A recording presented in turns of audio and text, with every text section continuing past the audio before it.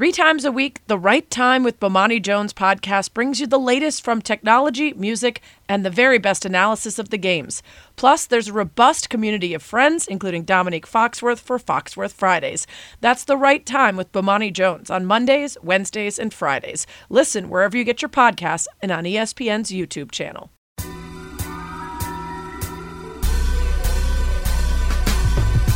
Welcome to That's What She Said with Sarah Spain, a podcast about, well, whatever the hell I want. Actors and musicians, athletes, comedians, neuroscientists, wine experts. If I find somebody interesting, I'm bringing them to you. We'll talk about how they became who they are, how they found success, battled failures, and how they ended up here, talking to me. I'm CJ McCollum, and my dilemma is that after games, I do not have more than one late night spot to eat at that isn't overly crowded. Okay, so I'll admit this. The commish is not qualified to fix this dilemma. I've only been to New Orleans once. It was for like a day and a half. It was awesome. I went to Port of Call. I had one beverage and I was knocked on my ass. Despite eating like a hamburger and a giant baked potato and all the things people told me to get there, my one hurricane, I think it was, I was just wandering around New Orleans like a drunk. A lot of fun. I had a great meal the next night. In fact, I still make the sort of spicy cauliflower dish from that restaurant to this day. But that's it. I can't give you any tips on not crowded late night spots. I recommend you ask my girl Swin Cash. I can almost guarantee she's got it all figured out. I did find a couple places that sounded less like the usual pizza, burger, and fries, a little bit healthier, so maybe not as crowded. Hoshan on St. Charles, all sorts of Asian food. Cleo's Mediterranean on Canal looked pretty good. And then there's a place called Cooter Brown's on Carrollton. And I feel like if there's a place called Cooter Brown's, you have to go there. I can't promise it won't be crowded because, to be honest, I think a place called Cooter Brown's should be crowded. But I'd like you to go, and I'd like you to report back to all of us about Cooter Brown's. Thank you. That's what she said. Hey, everybody. Welcome to That's What She Said with Sarah Spain. Excited for today's show. It's with an athlete that I have admired and found to be super interesting, super inspiring. And he's actually got a great message to pair with the updates from the Dew Crew that we're going to have in today's episode, because he speaks to a lot of issues of confidence, goal setting, accountability, self-talk, all sort of top of mind stuff for people who are looking to make lasting habit changes, looking to achieve some new goals. So stick around after the interview for an update on some of my Dew Crew folks who are already doing big things like losing 24 pounds since the Super Bowl for one of them. Yeah. Awesome. But first, an awesome guest. CJ McCollum is an NBA player. He spent 9 seasons with the Portland Trail Blazers before being traded to the New Orleans Pelicans in February. Trade was a big one. It was sort of an end of an era in Portland because McCollum and his teammate Damian Lillard had been just a force in the backcourt since 2013. The Blazers had made the playoffs every season since they drafted CJ. He left as the 5th highest scorer in Portland history, 2nd in three-pointers, 8th in assists. In addition to basketball and everything he's going to do with the Pelicans, he's also the host of a weekly podcast, Pull Up with CJ McCollum, an occasional freelance writer, works with the Boys and Girls Club in Portland. He's an advocate for youth issues and aspiring journalists. And he has his own wine label, McCollum Heritage 91.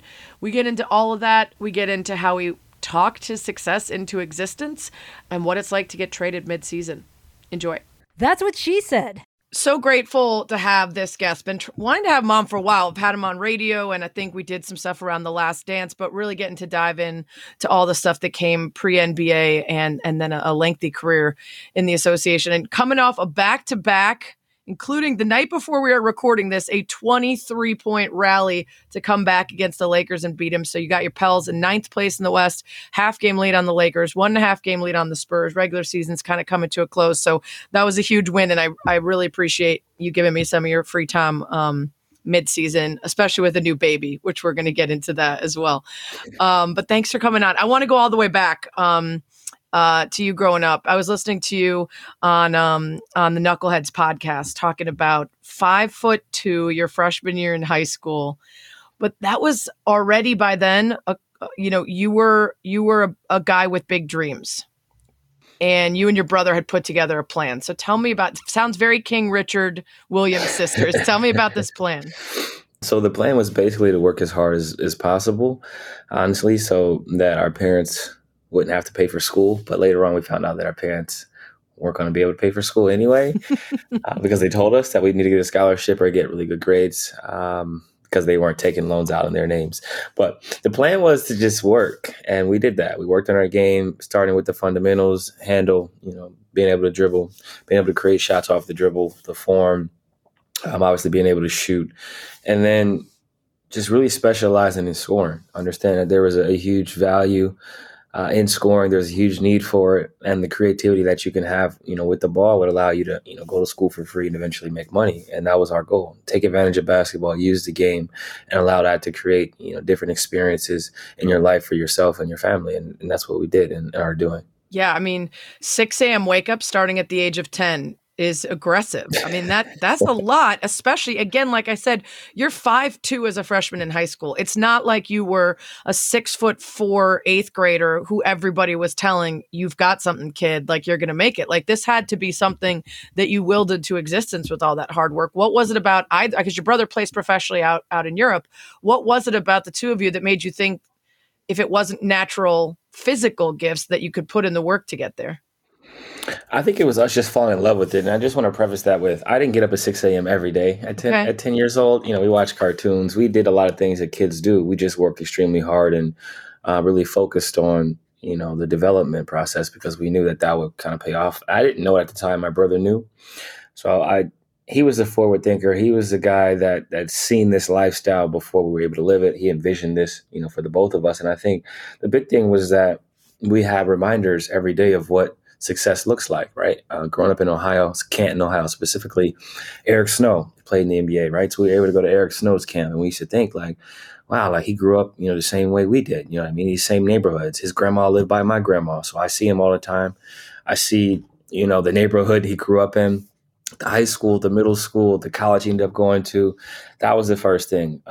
Keith McLeod, right? From the same streets that we grew up on, from Canton, Ohio. He went to Bowling Green, didn't go to a big school.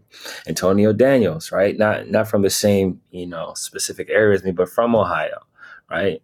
He went to another Ohio school, took him to the NCAA tournament, had a long career.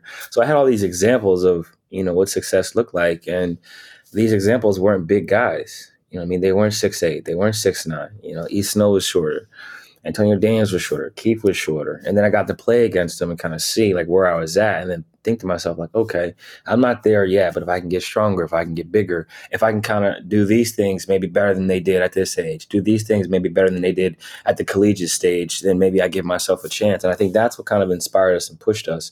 It was seeing other people who came from situations like us bring success to their families, bring success to their neighborhood, to their last name. And then obviously the hard part was, seeing our mom struggle, right? Seeing our mom work, seeing our dad, work in a steel mill, not having a chance to go to college. I thought to myself, I'll have an opportunity that they didn't have, and I can't blow it. I have to take full advantage of it. Yeah. You mentioned Canton, and to most of us, when we hear Canton, Ohio, we think of, Pro Football Hall of Fame. Is there any part of that might have influenced you, being so close to this place where the very greats of all time are enshrined? Absolutely. I was very close to greatness. I actually played football. They put the football in your crib when you're born in Ohio. I bet. They tried to get you to play. I played. It's because the Browns are always looking. They're like, this could be our quarterback. We're always looking for a quarterback. Yeah. Oh, man, that's very true. But I played and eventually transitioned into basketball. But I've been to a lot of enshrinements where I see the speeches, and the speeches are what really touch me. Like, I still watch them every year. I try to get in town for it. And if I'm not there live, my family goes and I watch on TV. And the storytelling behind that is a lot of times there's doubt, right? There's the doubt that creeps in. And if you hold on to the doubt, then you eventually don't become successful. And I think in this world, you can speak a lot of things into existence, but you obviously have to work for them. But it starts with not being afraid, not having fear, and not allowing setbacks or people to kind of deter you on your path, because it's going to be hard. It's going to be ups and downs, ebbs and flows, good days, bad days. There's days where I question whether or not I wanted to do it. There's days where I question whether or not I could do it, which is two different things, right? And the fact that I kept pushing through, and I've seen a lot of success stories, a lot of failures. A lot of people told me I was crazy. I'd never make it. Told my mom she was crazy for spending all that money on us to travel and all that money on those expensive shoes. And why are you doing this? They're never going to make it. It's impossible. Look how small they are. People telling me that I only play varsity because of my brother. Like, I heard it all. Why are you going to Lehigh? No one's ever gone pro from there before. You're not going to go pro. Then when you go pro, it's like, you're not going to make it long. You can't do this. You can't do that. Everybody tells you what you can't do in this world. And I'm here as living proof that you can be whatever you want to be. You just have to work hard and get a little lucky. You've had a lot of practice with those inspiring statements because you used to record them for yourself, right? And you'd listen to yourself giving you these, like, I'm thinking SNL, I'm good enough, I'm smart enough, and doggone it, people like me. It wasn't quite like that, but it was like you had these affirmations that you would record and listen to as part of your just daily routine, right? Right. I didn't even know what I was doing at the time. I just felt like I needed extra encouragement. And it's kind of like the late great Kobe would say, may he rest in peace. Like, it was a challenge to myself. Right. Like, I wasn't doing this. For a while, I was doing it to prove people wrong. Absolutely. Like, it was like, all right, they said I wasn't, and I'm going to show them I am. But after a while, that doesn't work. Right. And I needed to hear myself telling myself these things. Right. You said you're going to do this, CJ. Now it's 6 o'clock. Are you going to get up or are you not going to get up? And the goals that I had put in place for myself, like, I'm saying them out loud on my alarm clock. So if I want to achieve these goals, I know I have to get up. I know I have to do these things. And then the accountability stands from the work, but then the belief. The belief was always there. Even before I worked, I believed in me. Like, I had this unwavering belief that I was going to be something no one had ever seen before. I don't know why, but I had it. And as time went on, I worked so hard, I started to really believe, like, there's no way these kids are working like me. There's no way they're this confident. There's no way they can go miss the game-winning shot and go home like nothing happened. Like, they're not built like me, and that's what I kind of told myself. And then I lived it, right? I hit shots, I missed shots, I moved the same way, I treated people the same way.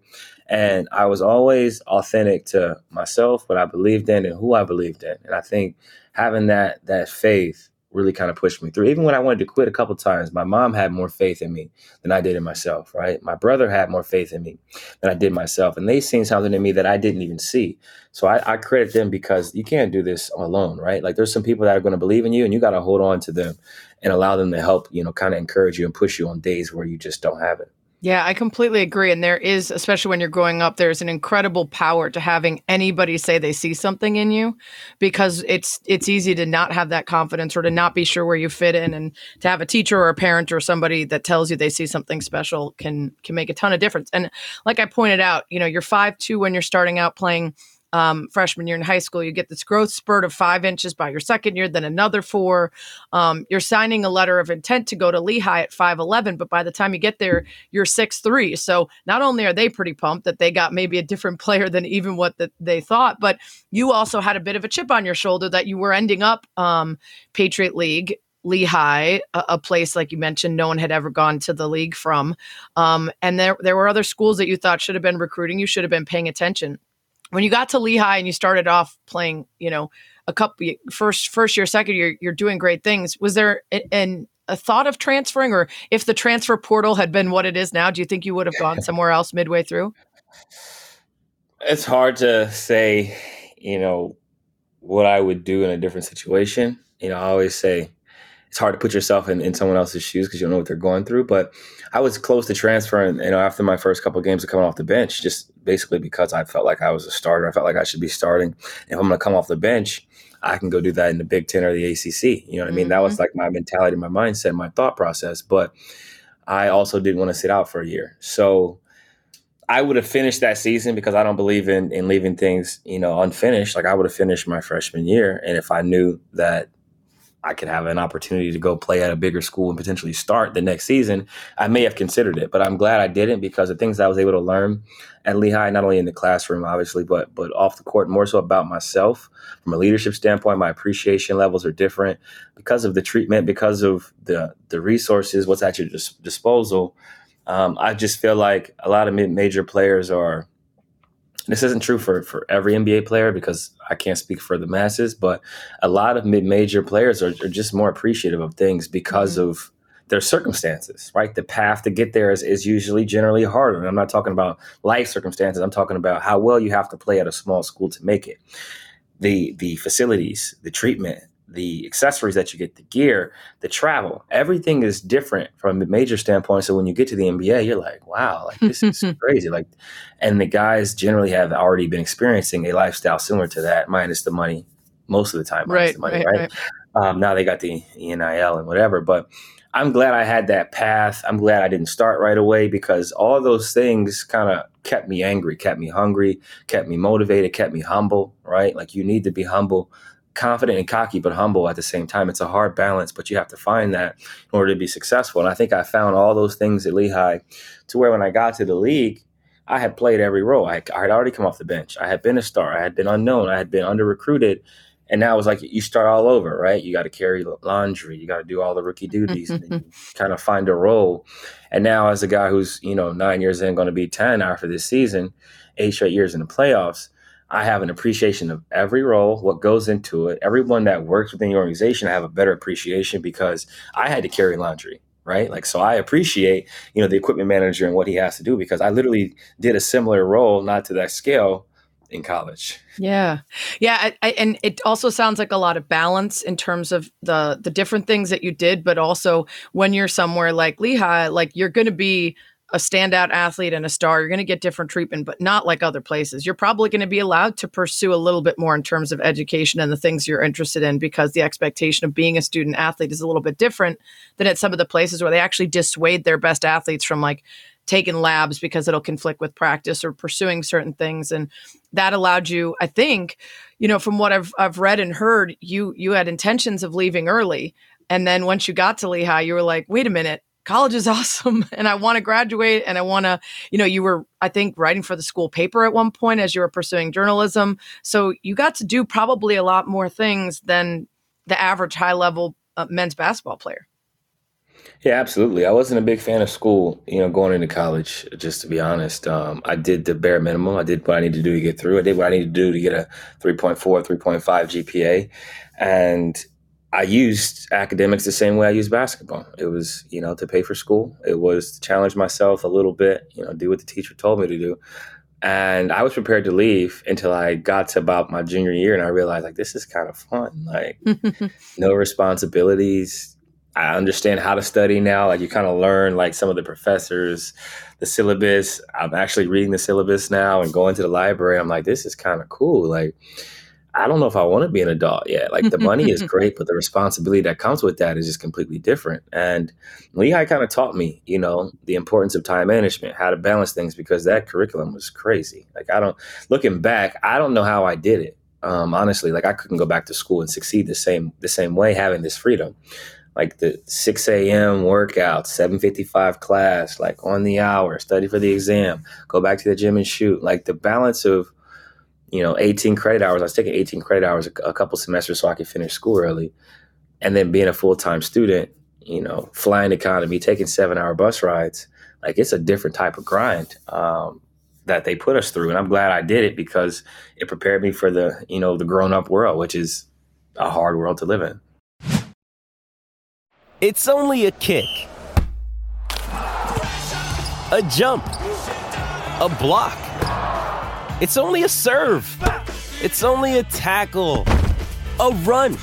It's only for the fans. After all, it's only pressure. You got this.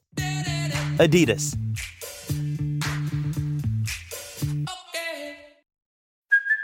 Hey, it's Kaylee Cuoco for Priceline. Ready to go to your happy place for a happy price? Well, why didn't you say so? Just download the Priceline app right now and save up to 60% on hotels. So whether it's Cousin Kevin's Kazoo Concert in Kansas City, go Kevin, or Becky's Bachelorette Bash in Bermuda, you never have to miss a trip ever again. So download the Priceline app today. Your savings are waiting. Go to your happy place for a happy price. Go to your happy price, Priceline. My sister is a Lehigh grad. She put together a speed round. She wants to know your favorite thing at Wawa. Wawa. The strawberry. I think they still got the strawberry banana smoothie for sure. And then I used to get an Italian and some Flamin' Hot Cheetos or some cheddar and sour cream chips. Nice. What's your favorite sandwich at Goose and Gander? Oh man, she knows about she's a special person. I forgot she went to Lehigh. Yeah. The shot. I get the shot. I get there's two more. I actually just had them when I was on campus. I ordered two of them. It's like a gumbo. It's like ham, turkey, bacon, lettuce, onion. Sometimes I add banana peppers. You know what I'm saying? Okay, love banana peppers. Yep. Oil, vinegar, and then cheddar and sour cream chips or some Lay's salt and vinegar. Okay, she said UC or Rathbone? Rathbone is legendary, but UC had better diversity in terms of food options. So, okay. I wanted to ask you about the diversity. It's predominantly not much. Yeah. Yeah. I mean, we competed against each other every once in a while. Thankfully, my sister and I did not do any of the same events in track because we would have murdered each other.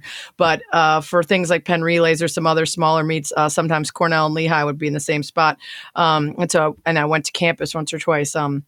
It's not a lot of diversity. Was that something that you cared about when you were looking at schools, or was it something that you had to learn to adjust to when you got there?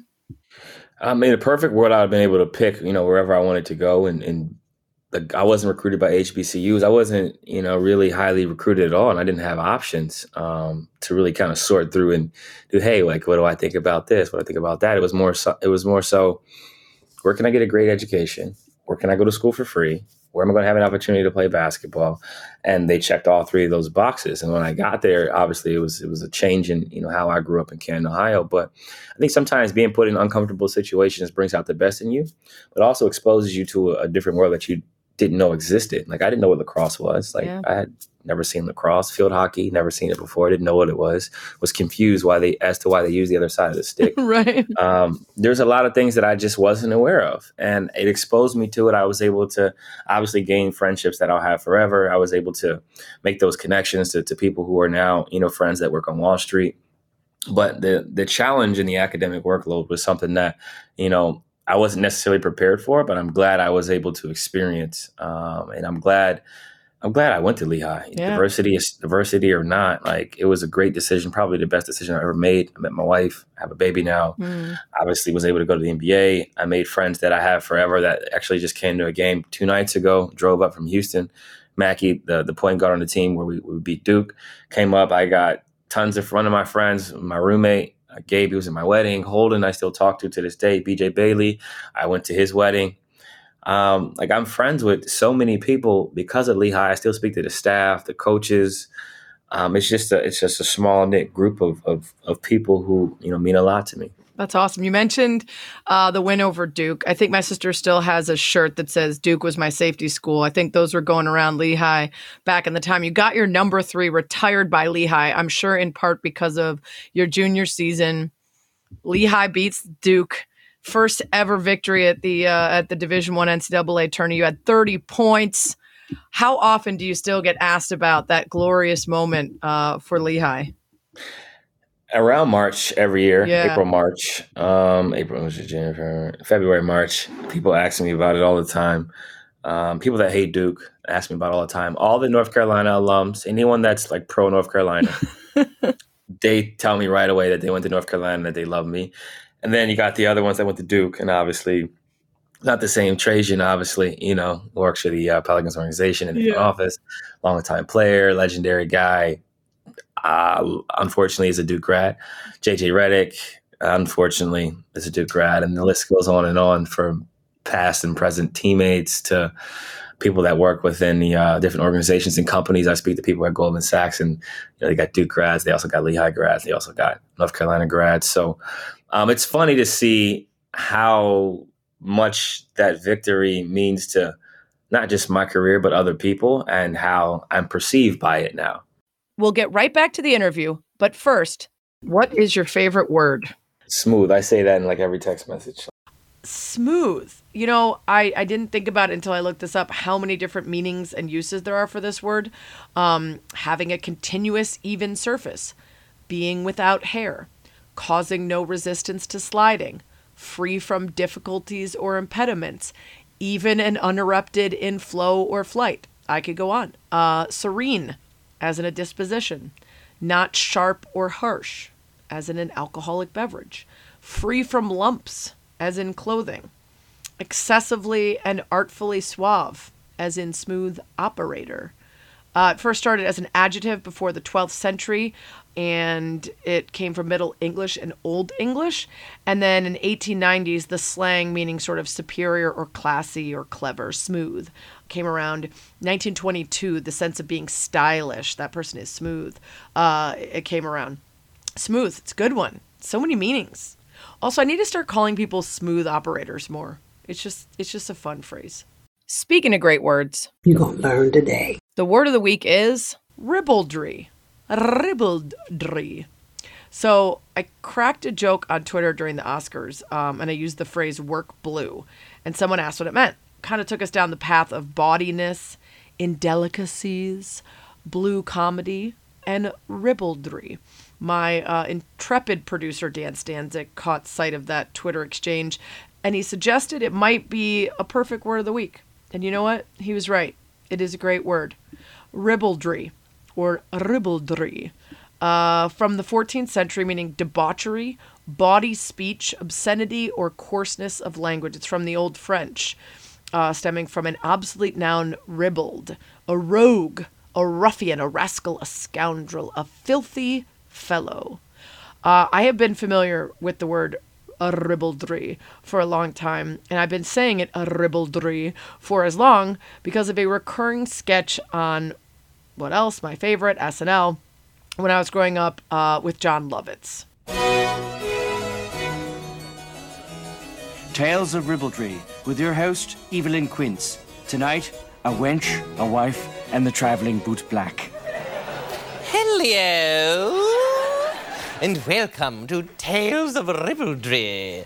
I'm your host, Evelyn Quince. Tonight's tale is the ribbed adventure of a lusty boot black. Oh, the dreary life of a boot black. Trudging from village to village, manor to manor, polishing the boots of the gentry. So boring, so lonely. Don't you believe it? Not when two voluptuous ladies are coming to call. I actually think the only Lovitz bit that I quoted more than ribaldry was his pathological liar one, where, yeah, that's the ticket, yeah. And then his master thespian who always yelled, acting, in the middle of the scene. Lovitz was a fave back in the day. Anyway, in a sentence, my penchant for ribaldry is rooted in a delight in the subversive and satirical, not the controversial. If you could please remind my bosses of that, I would appreciate it, so I can continue to work blue. Now let's get back to the interview. You end up defying the odds. First player to ever enter the NBA out of Lehigh, number 10 pick in the draft by the Blazers. And it took you a little bit in the league. And you mentioned that when you got there, you were used to being coming off the bench. But once you had an opportunity, a bunch of players left the Trailblazers. You moved over to shooting guard and you slid in next to Dame Lillard. And once you found that spot, it was an era. And I was very sad to see it end. I don't know what it was about that team. I always had a big affinity for you and Dame and Terry Stotts, and Coach Stotts was on the podcast a couple months ago too. It just felt like a really special group. And I was reading your Players Tribune article about the trade and leaving Portland. And I want to hear about those early days of you and Dame going to the mall together. Before people really recognized you, before you had brought this attention to Portland, where now if you walk around, everybody knows that, those are the guys that brought the playoffs here every year. Yeah, it's funny. I've relived some of those moments, even now here being in New Orleans, because now I'm 30. A lot of my teammates are younger. They're going shopping and stuff. And they're like, you coming? I'm like, no, I'm tired. I have early dinner plans, or I got this FaceTime scheduled at this time. I got a massage at this time, and I'm watching my TV shows at this time. It's crazy how life kind of shifts. But those times we were just young, happy to be in the NBA. Still am happy to be in the NBA, but it was a different type of excitement that you hadn't felt before, right? Because you hadn't experienced this life, obviously having money, having financial freedom, having the ability to kind of do whatever you want. And then that free time was crazy, right? You land in the city, you already practice, and now it's what do I do? It's we just call each other yo, what do we do? What do you want to do? You want to go out to eat first? He's nah, let's shop first. So then we started shopping in almost every city where we could shop. And we go, even if we didn't buy anything, we window shop, whatever, grab one belt or something like that. I would see things like, I'll come back and buy that when I have enough money. Like a year later, I'd circle back and get it. And it was just funny. We moved around, no security, just walking around. Sometimes we'd be in blazer gear because it's just like we had packing real clothes, and people didn't really recognize us. Like, obviously, slowly they started to recognize Dame, like one person here or there, and then a couple of years goes by, and now we're going with security. Yeah, it's not going as much. Yeah. It's more like private dinners in the back instead of just eating in a restaurant, calling ahead, making reservations, and next thing you know, we got car service. It's kind of evolved to where like we went from random Ubers to like, I got a car scheduled for today, like stuff like that. Yeah. To where like life has really changed to where like married with kids now, like I'm sure he's not shopping as much on the road. Well, he's not playing, so he's probably shopping now. Yeah. You get like it's so weird how life kind of does a 360. But those were some really fun times, and we grew up a lot. Even with the type of stores we were shopping at to how we shop now is completely different. I know. That was one of my favorite parts. It sounded so much like any of us. You were like, let's go see what's up at Macy's, what's on sale. Let's grab a soft pretzel. Like you weren't going to like LV. You weren't going to Hermes. You were just walking around the mall like the rest of us, and getting used to your new life. You ended up getting Most Improved Player your third year. And every single year that you were with the Blazers, you guys made the postseason. You kept running into the Warriors, unfortunately. Pelicans 1 year, which is your new squad. What did it feel like to be a part of that team that had pretty high expectations a lot of the regular seasons and kept running into tough squads in the postseason? It's a city that is going to very much appreciate you and love you, even in the moments that don't turn out the way you'd like, compared to some other cities and NBA teams. But on the inside, that's got to still be tough.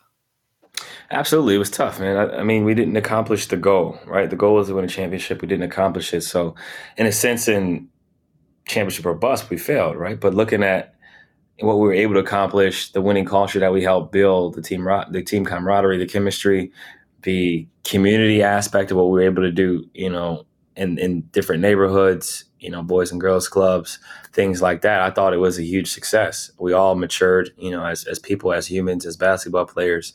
And obviously a lot of people are happy with what we were able to accomplish, but disappointed we didn't win a championship. And I respect that and understand that the fans' perspective. But I think you also have to be realistic and look at the rosters that we had, look at, the teams that we played against and the roster that they had. And obviously the team that we kept losing to was arguably one of the greatest teams of all time.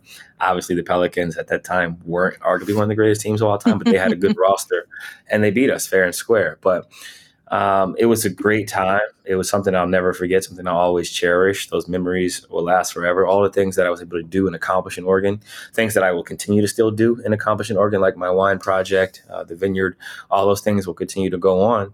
And I'm just thankful for it and happy I was able to make 9.5 years of great memories with 8 playoff appearances. Everybody should go read the Players Tribune piece that you wrote, Dear Portland, especially just nailing the closer. Maybe we didn't reach our ultimate goal. That's basketball. That's life. But damn it if we didn't try, Jennifer, which will live on in infamy in NBA circles. And if you don't know the meme of the Twitter user, win a playoff game, then talk. I'm trying, Jennifer. Just a great finish to that. But I also loved the beginning. And you said, Dear Portland, you know how I know it's been real?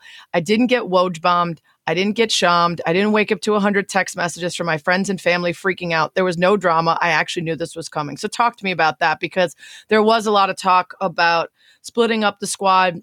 You and Dame both had injuries. You had a collapsed lung. He's been in and out all season. And so it did feel like there was a lot of smoke around moving on in Portland from the current iteration of the team. So you felt like you were okay with it when it finally happened, right? Yeah, absolutely. I was okay with it. I'm thankful that I was able to be involved in a part of the process for the transition. It eventually became the trade. And like you said, I wasn't caught off guard. I wasn't surprised. I've seen a lot of players go through difficult surprises at difficult times. You find out on Twitter. Find out on Twitter, find out at the gas station. I've heard guys find out on their drive to practice. You know what I mean? There's a lot of situations and instances in which this could have gone really, really bad. And I think the relationship that we had up to that point kind of showed the trust that, both sides had. Obviously, I meant a lot to that community. The community meant a lot to me. That organization or franchise meant a lot to me. And I like to think that I meant a lot to that franchise as well. And I think that we reciprocated love. And that's how it should have been. It was a happy breakup. I've seen some ugly ones. I've been a part of some ugly ones in my past. And it's not fun. It's not necessary. When you can prevent it, when you can be upfront, communication can be the way it should be. I think that makes life easier in all aspects. So I appreciate Joe, the organization, Jody, for all that they were able to do, for me and my family, especially, while my wife was pregnant. I was going through a lot of that process. And then eventually bringing the kid into this world, I was able to spend, some time with him. And then, obviously as I transitioned to the Pelicans, just them allowing me to kind of stay a little bit, an extra few hours to go to my son's, 1 month appointment before I flew out. Like all those little things mean a lot. To me specifically, but all players. And it goes a long way in the future. I believe in karma. I believe in doing things the right way, and they treated me well. And I think down the road, they'll be rewarded for that, maybe this year in the draft. Yeah, I hope so. It's easy team to root for. Let's talk about New Orleans. Before we get to the baby, which, to be going through a trade and moving towns and all of that. I assume you did not find another NBA player to switch houses with, because that happened in another trade and it was perfect. Just, two players swapping houses until they figure it out. I assume that you had to find that out on your own. You had to find a spot. Yeah, I'm still in a hotel as we speak. How long has it been? I couldn't tell back there. It looked a little hotel-y. But I wasn't sure. I didn't want to judge, any choice. I have a couple pictures. One of me, my wife, and my son. One of me and my son. I'll show you before the pod ends. Yeah. But it's been cool. I'm low maintenance. I'm very high maintenance. But right now I'm being low maintenance. Yep. You know what I mean? I'm coming from humble beginnings. Like I'm staying at a very nice place. I can't complain. I don't have to pay for it. Shout out to the team for taking care of me. But it was definitely a transition. It was hard. Leaving my family was the hardest part. Leaving Portland is obviously, difficult, but leaving my family was much harder. The familiarity there, the comfort there, obviously, buying and having a home, my wife, my son, my dog. I left my chef behind. My chef is still with, my wife and my son in Oregon. So that was tough, but the food here is obviously great. But now I gotta, be careful until she transitions here. Watch those beignets. Yeah. Yeah, no beignets until the season's over for me. But it was hard. Like, even though I knew the trade was coming, I was prepared for it. I knew what team I was going to and everything. Getting here, not knowing how to get to practice, not knowing where the arena is. I literally landed at midnight, played a game the next day at 6 p.m. Wow. And I didn't even know my way around the locker room. I was like, where do I go? Like, I had no idea where I was going, didn't know the plays. There's a lot of things that you had to get adjusted to and become more familiar with. Obviously, got to find a pediatrician for my son. Got to find a new dentist, new doctor, new this, new that. Eventually look into nannies. There's just so many things that go into it. My wife had a job in Oregon. You know what I mean? So there's a lot that we had to kind of work on in transition. It's obviously a part of the sport that we sign up for, but there's just a lot of moving parts when you have a family that a lot of people probably just don't understand. I would equate that to working in the real world and, going from one coast to the other at the blink of an eye, literally through a phone call or text, and having to figure out how to uproot, everything. Yeah. Your wife is a dental surgeon, right? She's a doctor? She's a dentist. Yeah, Dr. Dentist. Yeah. Yep. That's badass, dude. Okay, so they're still back in Oregon then? Yeah, they just left today. For good to come out here or just to visit? They just came for the week. Little man's only 10 and a half weeks. He's 11 weeks this week, actually. But I didn't want them flying, so I got traded. He was 4 weeks old. I got traded. He was 3 weeks and 5 days. I left 2 days later. I didn't want them flying until he had all his shots. He hadn't received all his vaccines. And I wanted to make sure he got that. So he got that at the 8-week mark. So they flew at the 10-week mark. My wife still had postpartum checkups, right? You know what I mean? She still has to meet with her doctor, kind of go through things and make sure everything's going okay. So it just didn't make sense to have them come down. And I'm staying in a hotel, just a lot with a newborn. When we have everything we kind of need in Oregon, I was like, just stay there. When you come visit after little man is 2 months, and then we'll figure it out from there. So we'll find a place here and kind of transition in the summer/fall. But right now, it's thug life. You know what I mean? Down here, thugging it out. That's thugging right. it out, and That's my right. wife's holding it down at home. A lot of FaceTimes with that baby, that cute little baby. I've seen all the photos on Instagram. Just delicious little nugget. Jacoby, is that it? Jacoby James McCollum, Yeah. Jacoby. Man, that's a lot to have going back and forth or to try to keep up with. Your contract is through 2024. I got 2 years left after this year. I think Yeah. I'm losing track. I think Yeah, I yeah. got 2 years. I think But I got 2 years. you'll plan to be there for a couple years. It'll make it worthwhile for them to come down there. Do you think you'll keep a place in Portland? I will keep my house for a little bit at least. I got a lot of existing businesses that I'm running and a part of that. It just makes sense. Makes the transition smoother. I got a nice yard for my dog, and summers in Portland are really nice. So Yeah. I can get out there a few months in the summer. Well, let's talk about a couple of those. You've got the winery, McCollum Heritage 91. I remember back in the bubble, you had like 90 bottles of wine that you brought in the bubble with you. Do we have that situation in your hotel room right now? Honestly, I haven't really been drinking. My wife, we had some CDP last night.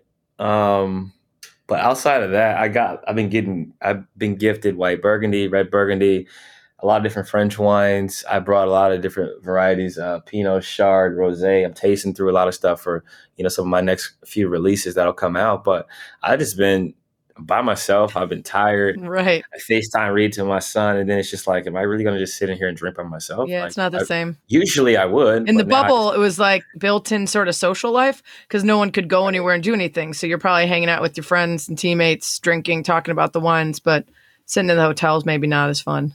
Right, and now we're making a playoff push, so I haven't really been drinking as much, but I'll catch up when the season ends. We'll make up for lost time. There you go. There you go. Okay, so you've got the wine stuff back in Portland. You've got your podcast, Pull Up with CJ McCollum. Like I mentioned before, you were interested in journalism in college, and you've been pursuing it, writing for some freelance articles about the NBA for stuff, and then doing this podcast. What was it? I mean, I know everyone and their mom has a podcast, but why did you specifically want to do it still while you're playing as opposed to waiting like most folks do till when their career's done?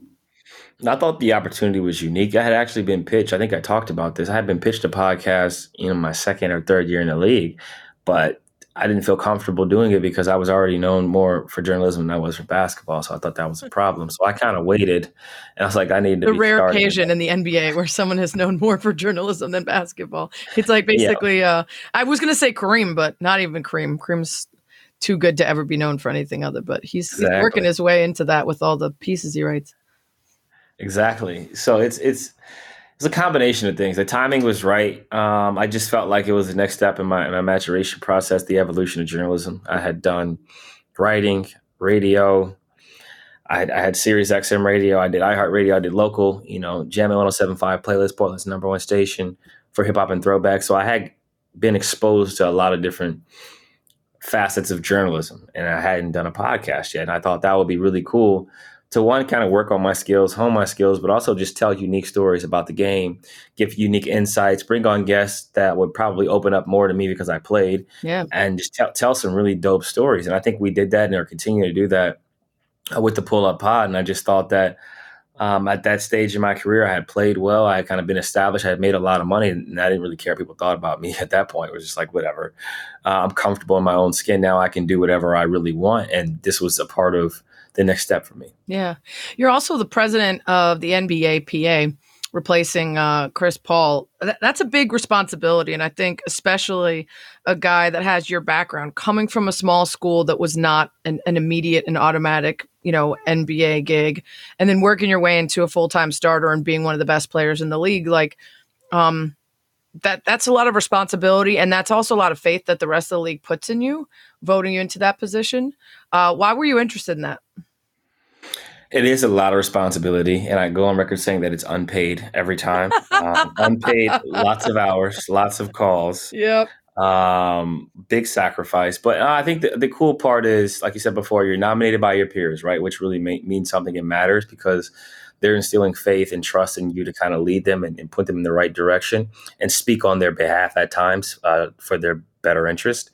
The second part is, it is a lot of responsibility. It is a lot of work, but I'm comfortable in my own skin. I have a decent sense of time management. My wife signed off on the workload, and I just felt like it made sense. It made sense for me to do it, representing the small schools, but also, as I said before, I played every role. Obviously, I make a lot of money and have made a lot of money, but I've been a bench player. I've been a DNP guy. I've been a guy that shows up knowing he's not going to play. I've been a starter. I've have friends at all different levels of the NBA, and I think my perspective is unique because of my road to this juncture. So it's a cool opportunity to be a part of this. The rooms I'm in, the conversations that we're having, how we're thinking about growing and expanding the game, not just on the basketball side, but also on the business side, I think is extremely important. And I would rather it be me than anybody else at this stage. Yeah. I'm thankful CP kind of passed the torch, and I look forward to molding and mentoring whoever comes next to kind of allow them to transition as smoothly as Adam has in his transition. Yeah, I mean, it's such a great point. To represent the entire league, it's usually going to be a pretty well-known, really successful player. And if that player has never really understood what it is to be on the lower end of a roster or not be playing every night, they're going to be more likely to represent the interests of the stars. And so you being able to know and work with all levels is really the key to representing the entire Players Association and not just the top level. It's really fantastic. When you need mealtime inspiration, it's worth shopping Kroger, where you'll find over 30,000 mouth-watering choices that excite your inner foodie. And no matter what tasty choice you make, you'll enjoy our everyday low prices, plus extra ways to save, like digital coupons worth over $600 each week. You can also save up to $1 off per gallon at the pump with fuel points. More savings and more inspiring flavors make shopping Kroger worth it every time. Kroger, fresh for everyone. Fuel restrictions apply. Mother's Day is around the corner. Find the perfect gift for the mom in your life with a stunning piece of jewelry from Blue Nile. From timeless pearls to dazzling gemstones, Blue Nile has something she'll adore. Need it fast? Most items can ship overnight. Plus, enjoy guaranteed free shipping and returns. Don't miss our special Mother's Day deals. Save big on the season's most beautiful trends. For a limited time, get up to 50% off by going to BlueNile.com. That's BlueNile.com. Tell me about the Pelicans. You mentioned when you got there, you had to learn a new locker room and just how to get to the locker room and move around. How big of a difference is it? This is just your second NBA team, despite being in the league almost a decade. So whether it's coaches, staff, facilities, vibe, culture, what are the biggest differences? I think the biggest differences are, you talked about it, vibe, culture, understanding your teammates, right? Like I had a great understanding of my teammates in Oregon because I had been there so long. We went after certain types of players. You kind of knew what you were getting when guys were drafted. This was a unique situation in which, I come in mid-season, beyond the mid-season point. Team is already established. The roster is already established. The rotation's already established, how they do things. Willie's a new coach, new staff. Still learning names. I don't know everyone's name within the organization because I've only been there 9 weeks, and there's, the whole business side, the basketball side. We got the Saints right there. So it's just a lot, but I had to kind of get to know everybody. No one knows who's on the Saints now either. Coaches, quarterbacks, it's all new. Jameis is coming back. Right. So that's right. You got one person. Yeah. So that was an experiment, right? Like learning the names, learning the nicknames. They all got handshakes. Who likes to talk before the games, who doesn't, who's vocal in the court, who's not, who can shoot, who can't, who's comfortable on the break with the left hand, who's not, like what side does he like to drive? Like I didn't know anything. Like I had watched them play, but not to the extent of, the way I would examine and monitor my teammates. So I had to kind of relearn them. How do I talk to them, right? Like from a leadership standpoint, how vocal do I need to be? Like, when do I speak, right? Like, I'm new in the locker room, so like the first impression is your only impression. So I was just kind of like watching and speaking when I need to, but not really saying much because I don't really know what to say to them at this point. Like, I'm just getting here. I don't know what they need, what direction they're looking for, and they don't know me. So that was like a feel out process. It's kind of like the first few dates. Like, you don't know what type of food she likes. You don't know her vibe. Like, you don't really know much. So like, that's where I was at with things. And then the second part is the coaching staff, right? Like I didn't know anything about them. Like I played against Willie, right? Yep. I played against Corey Brewer. I played against Bino. They're all on staff. So like, I kind of knew them, but that was really it. So figuring out, JC's on staff, Freddie's on staff, Freddie V, we got Casey, we got a lot of people. Spoon is on staff. We have all of these different personalities. So figuring out, what they want from me, right? Offensively, defensively, who's going to kind of pull me to the side to correct me when I'm doing things wrong. Figuring out those types of personalities was also very important. But then also figuring out who I could go to, for certain things. Like, who do I go to tighten up my pick and roll? Who do I go to tighten up my thought process in the fourth quarter, last 2 minutes? And then obviously playing alongside B.I., JV, D. Graham, Herb, the list goes on and on. Jose, he just signed a new contract. We have all of these players with different personalities. Willie is super outgoing, speaks Spanish all the time, randomly, like while he speaks English. Like, just great personality, but like I have to figure out like who's who and like how to read them. How do I play alongside BI? Like, when do I get him the ball? Where do I get him the ball at? Does he like to drive left or right? Which side does he like to post up on? JV likes to post up on one side. BI likes to post up on the other side. Like, I had to kind of learn all of these things, learn the plays, learn how to get to the arena, new time zone, all those things like kind of at once. And it was cool. It was a nice challenge, one that I'm thankful I was able to go through, because you see guys get traded all the time, but it never really happens to you, right? And you don't really care until it happens to you, like, to be honest. Like, we don't care about things as humans until they affect or impact us. And this actually affected and impacted me, and I knew about it, and it still was hard. Right. So imagine when you don't know about it. Yeah, out of the blue. You get to see my girl Swin Cash very often. Swin is cool as a fan. Love Swin. She's the best. She's a VP of basketball ops and development over there at the Pelicans. She's great. What about Zion? You have to answer a lot of questions with him finally getting back to the facility. What's your take on that? I mean, that's got to be a lot of enthusiasm for what it's going to look like when he can get back out on the floor with you. Yeah, absolutely. Shout out to my guy, Z, big fella, little big fella, young big fella. Young big fella. Big baby, but not the big baby. Right. Super explosive, really good personality. And I had conversations with him before, like obviously playing against him and stuff. But being his teammate, lockers right next to him, man, maybe we'll kind of dive into, certain things, ask him questions about his process, what he's working on, how everything's going. And just being able to watch him kind of behind the scenes. He works hard. He's always working out. I was like, yo, you got to be tired. You was in here this morning when I got here. You're here this afternoon, and now you're here before the game.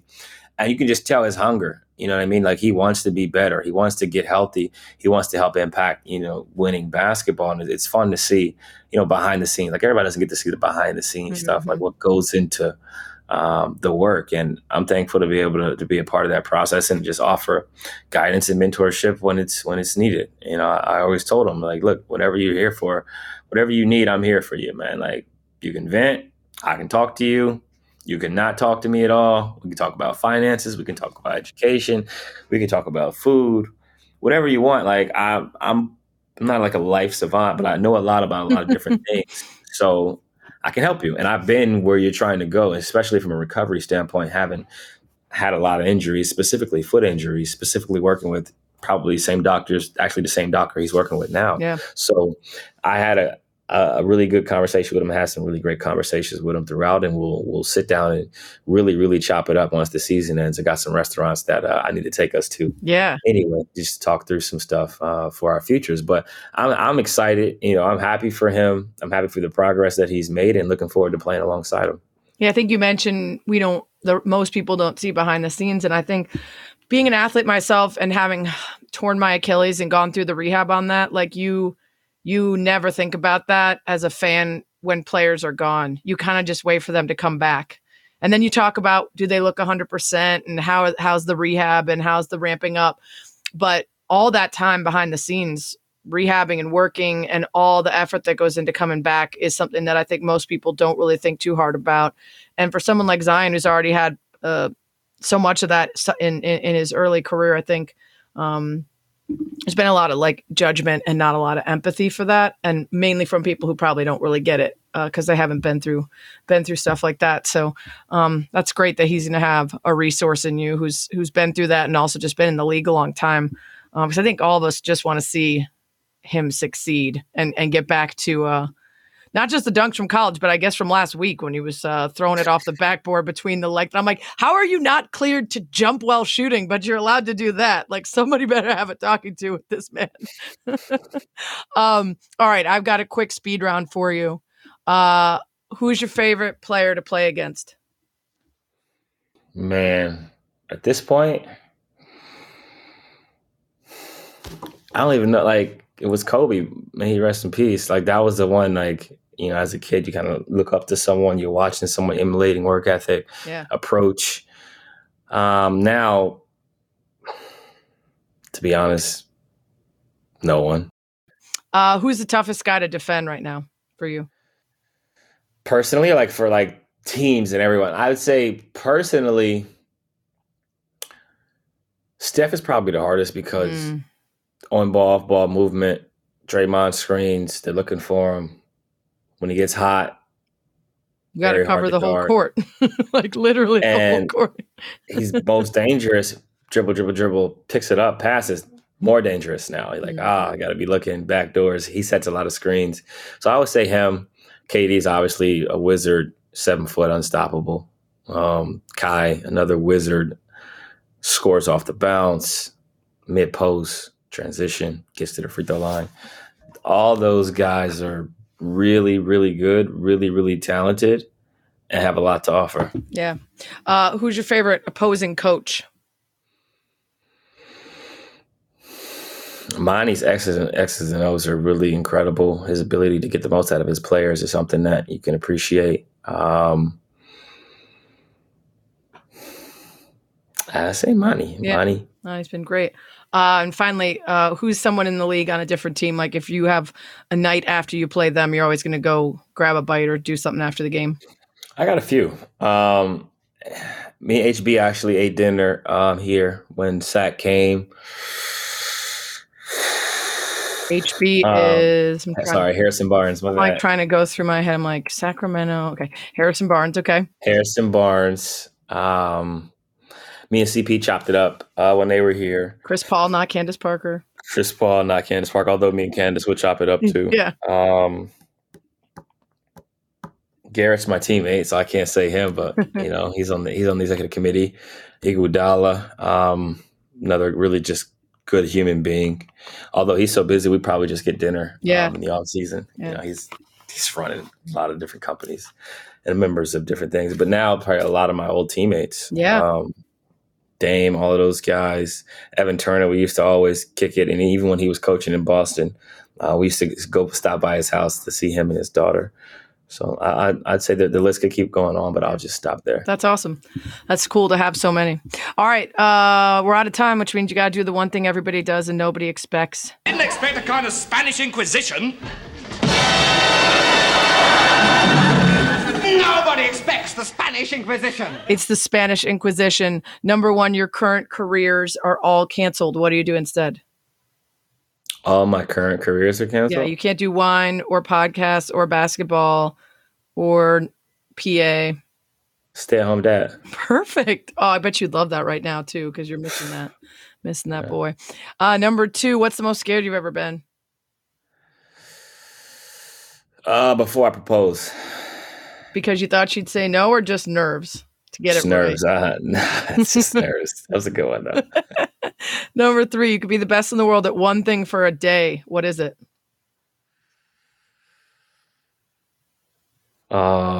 Stock market trading. Easy. Oh, there you go. Yeah. Number four, what current celebrity from music, politics, TV, or sports would you most like to be your best friend? Music, TV, or sports? Or politics. Really anyone. Who would you most like to be your best friend? You like see him or watch him or listen and you're like, that person seems awesome.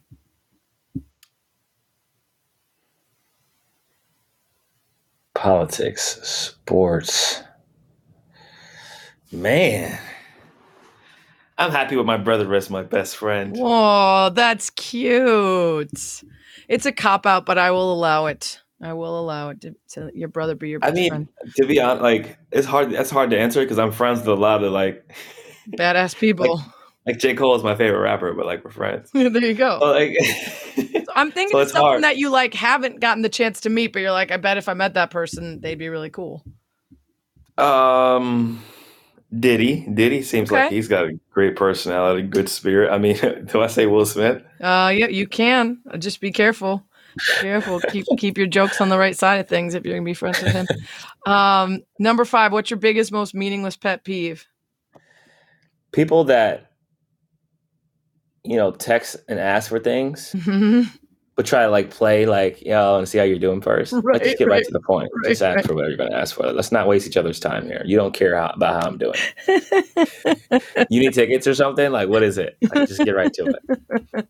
Oh, that's great. That's very specific to you and a couple of us that feel the same way. It's like, oh, it's about that time. It's almost Super Bowl week, so I should be expecting a text any minute about getting you into the parties. That's how it works.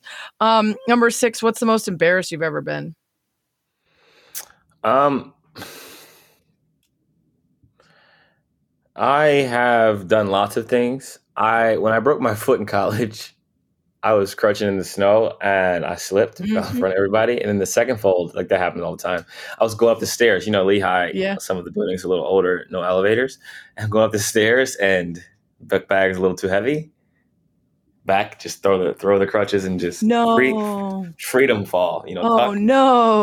Tuck your limbs in, your important limbs, and just embrace the fall in front of everybody. I had the same snow on my crutches at Cornell when I tore my Achilles. Long hallway to get to my first class of the day. Nobody knew I had torn it or had surgery, and just full flip like in a movie.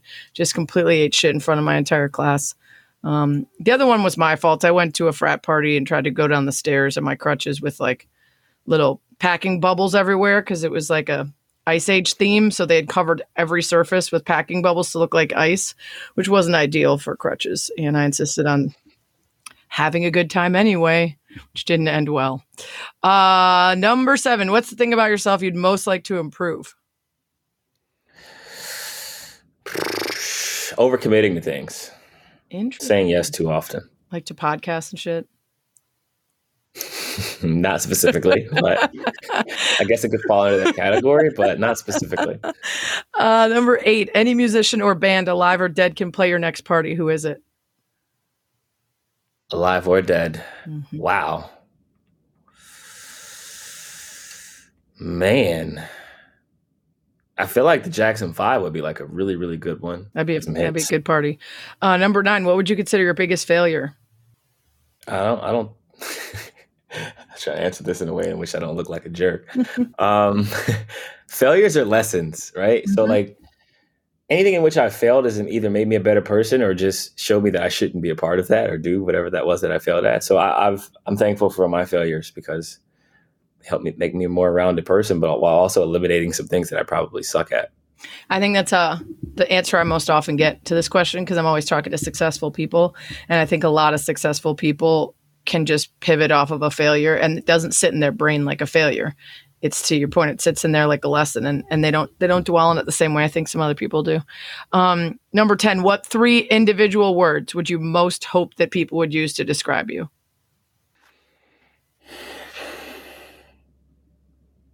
Consistent. Mm-hmm.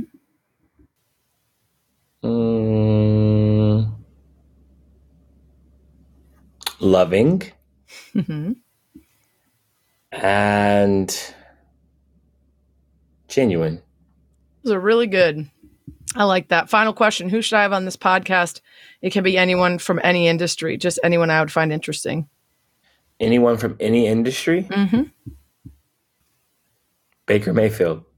Ooh, man, that's your guy. That's your guy. Are you worried about where he's going to end up? Are you going to root for him wherever he goes? I wish him the best. I hope that he ends up somewhere where he can thrive. Yeah. Seattle. Yeah. It'll be a good spot. Good. So somewhere where he got some receivers to throw to. That's right. We will have to see on that. I'm surprised it hasn't happened already, but I'm sure any minute now. Thank you so much for doing this. It was awesome to chat with you. I'm sure I'll have you on Spain and Fitz once we get into next football season and talk Browns and, of course, to talk lots of Pelican stuff as you guys make a playoff push. So really appreciate the time. No problem. As long as we're not talking about Chicago, I'm all in. You know what? You're lucky you said that at the end of this. Don't be jellyfish. I get it. People from Ohio are always jealous of Chicago. Not the city in general. I'm talking about you guys' sports. Just our teams. Just our team. Just my Bulls that you were beating up on the other night. The Bulls are actually good this year, so I won't. I appreciate that. We're in a rebuilding season, and once we put the pieces around my guy Justin Fields, then we'll see what's up. That's what you call it. That's what it is.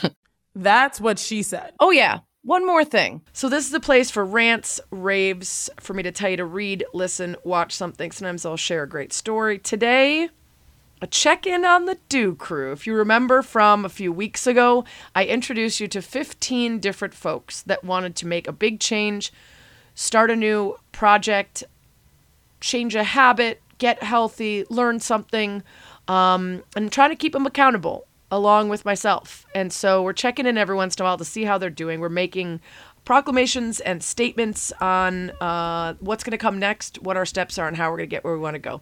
I'm not sure if this update that I got, only involving 10 of the 15 Do Crewers, is something I should read into. Maybe just a busy time for them. I did give them 2 weeks to answer, though.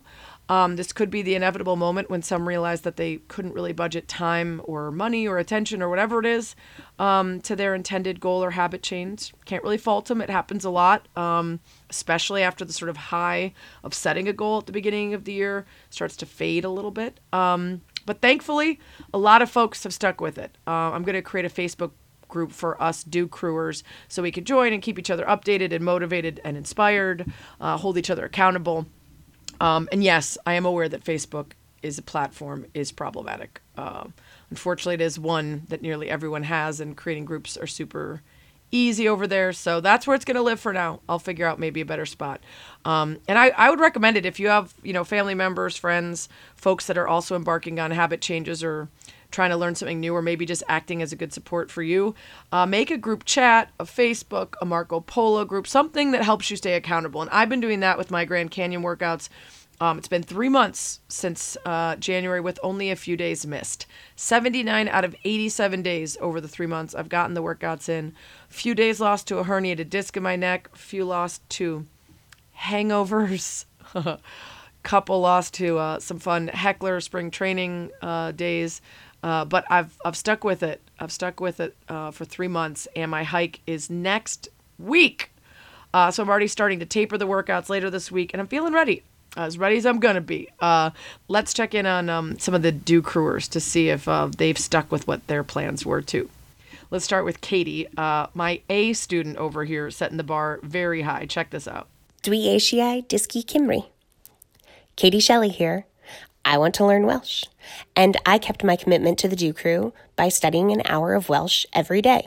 So one of Katie's tricks to sticking with it is sort of gamifying it, because the Duolingo app awards different points for different parts of the day, and so she can kind of build off her competitiveness by scheduling lessons when it's double point time. Very smart. Craig also crushing it. He's trying to get healthy to get back to bowling so he can roll a perfect game, and he's already lost 24 pounds since the Super Bowl, which is incredible. Craig is keeping healthy snacks around and sticking most of the time to only drinking on the weekends, so awesome job. Kelsey, killing it. She's planning to hike all 48 4,000-foot mountains in New Hampshire by the end of July. So she's been hiking 4 to 5 miles with a full pack, waiting on the snow and the ice to melt so she could check off her first mountain in the next 2 weeks, which is awesome. Melissa, plugging away with the ukulele practices, has got some Metallica going on the uke, which I love. Lucas seems to have a great perspective on plugging along with his goal of getting his writing published. Here's what he had to say. My goal is to publish a piece of creative writing somewhere this year. I have several submissions out for review right now, and while I've heard back from very few of them, it's really only been rejections up to this point. But that's okay. That's part of it. It's part of the numbers game that is, creative publishing. My next step is to keep myself sharp creatively and active in my own work. So I'm currently working on a new piece of musical criticism. It's about Stevie Wonder, and I'm hoping to get it placed in May for his birthday. That's my next thing. Anyway, thanks for listening and take care. Ross, also writing, is doing a cookbook. He said he's gotten a better idea of just how many recipes he's going to need, how much content he's going to want, and he's been trying a lot of new recipes, taking notes as he goes. And he's used a trick that I've mentioned here on the podcast a number of times, keeping a little weekly planner at his desk, and he's writing in what recipe he's making for dinner every night, which really helps him plan ahead for shopping and then executing and sticking with his plans. Douglas also making progress on his goals. He's trying to get healthier, and he's part of a virtual reality mindfulness study that he signed up for. So he said it's helped him calm down a little because he tends to get a little anxious, a little preoccupied while he's overwhelmed. He's also going to start adding in bike rides to work to get moving more regularly. Love that. That's a really good plan. Mark also getting healthier. He's committing to a stretching routine to aid his back problems and figuring out where to schedule in his day and how to stick to that schedule so he doesn't skip it. Erica, so many of you folks, and Erica is one of them, have just said the toughest part has been trying to find the time to dedicate to this new habit or this project. And so as she continues to pursue publishing a children's book, she's using a bunch of smart ways to make her writing a priority and stick with it. Here's Erica. Hi, this is Erica, and my first step was to create a timeline for how I'm going to reach my writing goals for the year. I've done this and put key due dates into my planner that I live by. The hardest part is finding the time to work on the steps to write my stories between work and my personal life. One trick I have done is breaking down the overall goal into multiple steps so it seems less intimidating. Plus, as I mentioned before, I've put due dates in my planner for these steps as a reminder for when I need to complete them by. And my step number 2 is brainstorming ideas for my romance stories and creating the outline for my children's story by March 31st. I've completed my brainstorming and have started the outline. Al, also working on the children's book project, just like Erica, and he's already finished his first draft, signed up for a course on taking a story from the paper to the publisher. He's gone through 2 weeks of that course, 9-week course, doing all the reading and the exercises. And he's also joined the Society for Children's Book Writers and Illustrators of North Carolina to get resources and ongoing support. Love it, Al. Very specific. I love that. That's great. He also said he's just got to continue prioritizing his own work and not always having the needs of others put in front of his own, and putting it into his Outlook calendar and staying committed to the schedule has been super helpful. So definitely recommend that. Christopher also making time to create. He's doing at least 2 to 3 hours a week writing music. Now he's going to start learning to make videos so he can post his work to YouTube. Got all the equipment and the software he needs to create. So I love that. All my other Do Crewers, you're not out of this. I hope to hear about your progress at the next check-in. Keep at it. Keep at it. Keep at it. And baby steps, just those baby steps and accountability. That's what you need. You could always tweet me at Sarah Spain. If you've got guest suggestions, questions, or more, you should always go to the iTunes or podcast app, subscribe to That's What She Said with Sarah Spain. Rate it, please. 5 stars. Give me a review. Thanks as always for lasting about an hour with me. That's what she said.